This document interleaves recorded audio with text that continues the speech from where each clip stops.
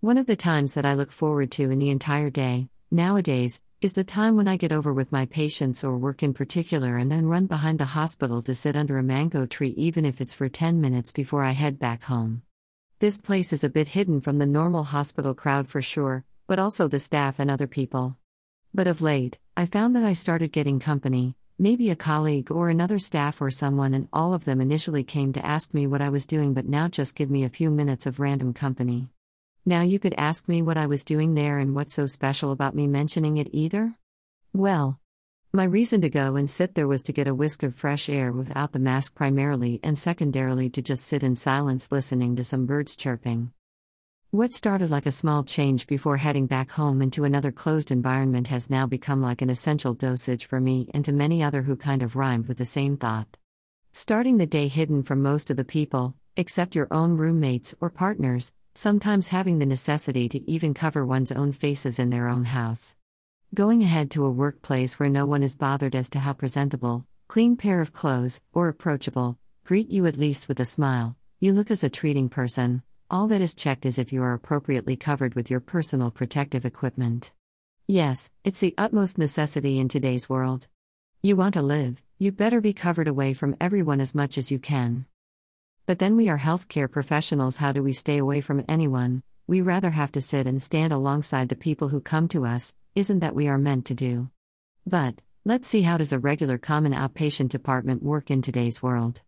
We make the patient sit at almost 2 feet distance, sometimes behind see-through curtains. The patient and the doctor cannot see each other's face anyway because both the faces are covered halfway with masks, and to add further, the doctor has a face shield for extra protection. A lot of people in the world today are in access to technology and hence are prepared with how their doctors would look like, but then there are still many, especially the young kids or a teenager maybe coming to a gynecologist for the first time just to understand a simple problem. I am having pain during my period, but the approach looks like the person just entered a spaceship ready to go to another world. Or even an old grandmother who never even went to a hospital to give birth, but at the age of 70 she had a bit of bleeding, so she needed to see a doctor as her kids advised her. She too tries and peeps at the doctor through her glasses, trying to understand if this person she came to was even looking at her. To add to the misery is the next level of approach, the communication. Even if you try and talk in the bleakest of voice with utmost respect, it sounds as if you are trying to throw stones at the person in front, and in spite of that, sometimes communication either ways ends up with is it a yes or a no? Sorry doctor, I actually didn't understand what you said, or sorry dear, I didn't quite understand what your problem was. So the feeling was mutual. Effective communication has 3 basic components: verbal, nonverbal, and paraverbal.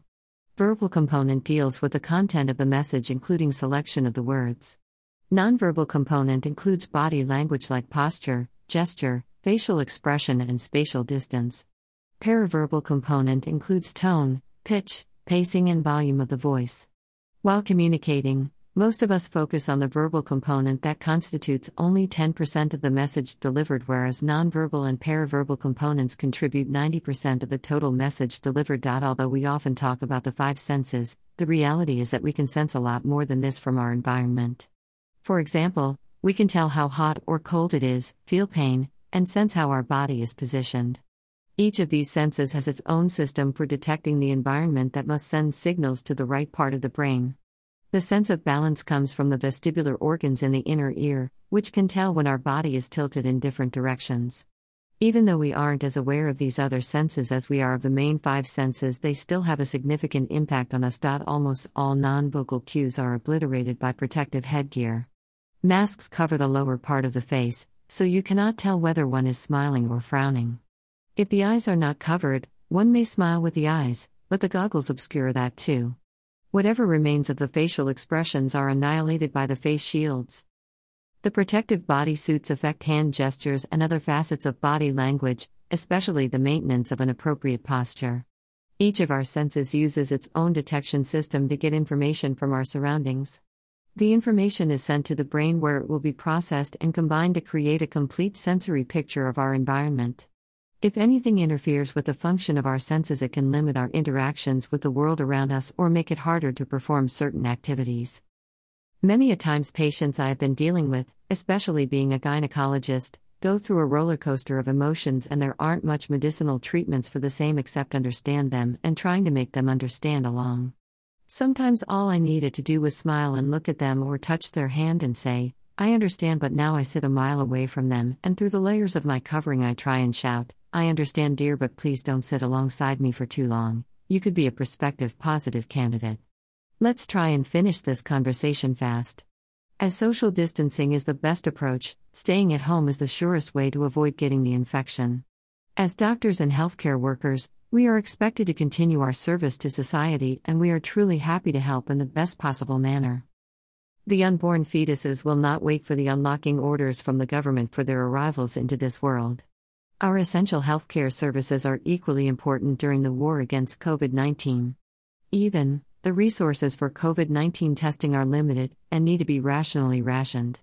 Such decisions are often subjective and become very difficult for doctors, who are serving the humanity with empathy and compassion. With ethical dilemmas often arising as routine clinical practice, and doctors find themselves at crossroads on the treatment path. But the chaos and crisis of COVID-19 have presented an unprecedented set of dilemmas for the doctors, which they have never faced in their lifetimes. When doctors working at hospitals with limited resources are juggling between their professional commitment, moral obligations, and the genuine concerns about their own safety. It is sometimes these solitary moments under the mango tree without a mask, breathing the fresh, crisp, unsacred air, where I find myself thinking into the unknown about, did I do anything today? Well, maybe something, surely, for I am alive and I made it through the exhausting limitations-filled day to go over into another day, may be more frustrating, but still be there with my limited senses to do what I do, the best I can. Hope the ones who sit in front of me understand the same too with their overwhelmed senses.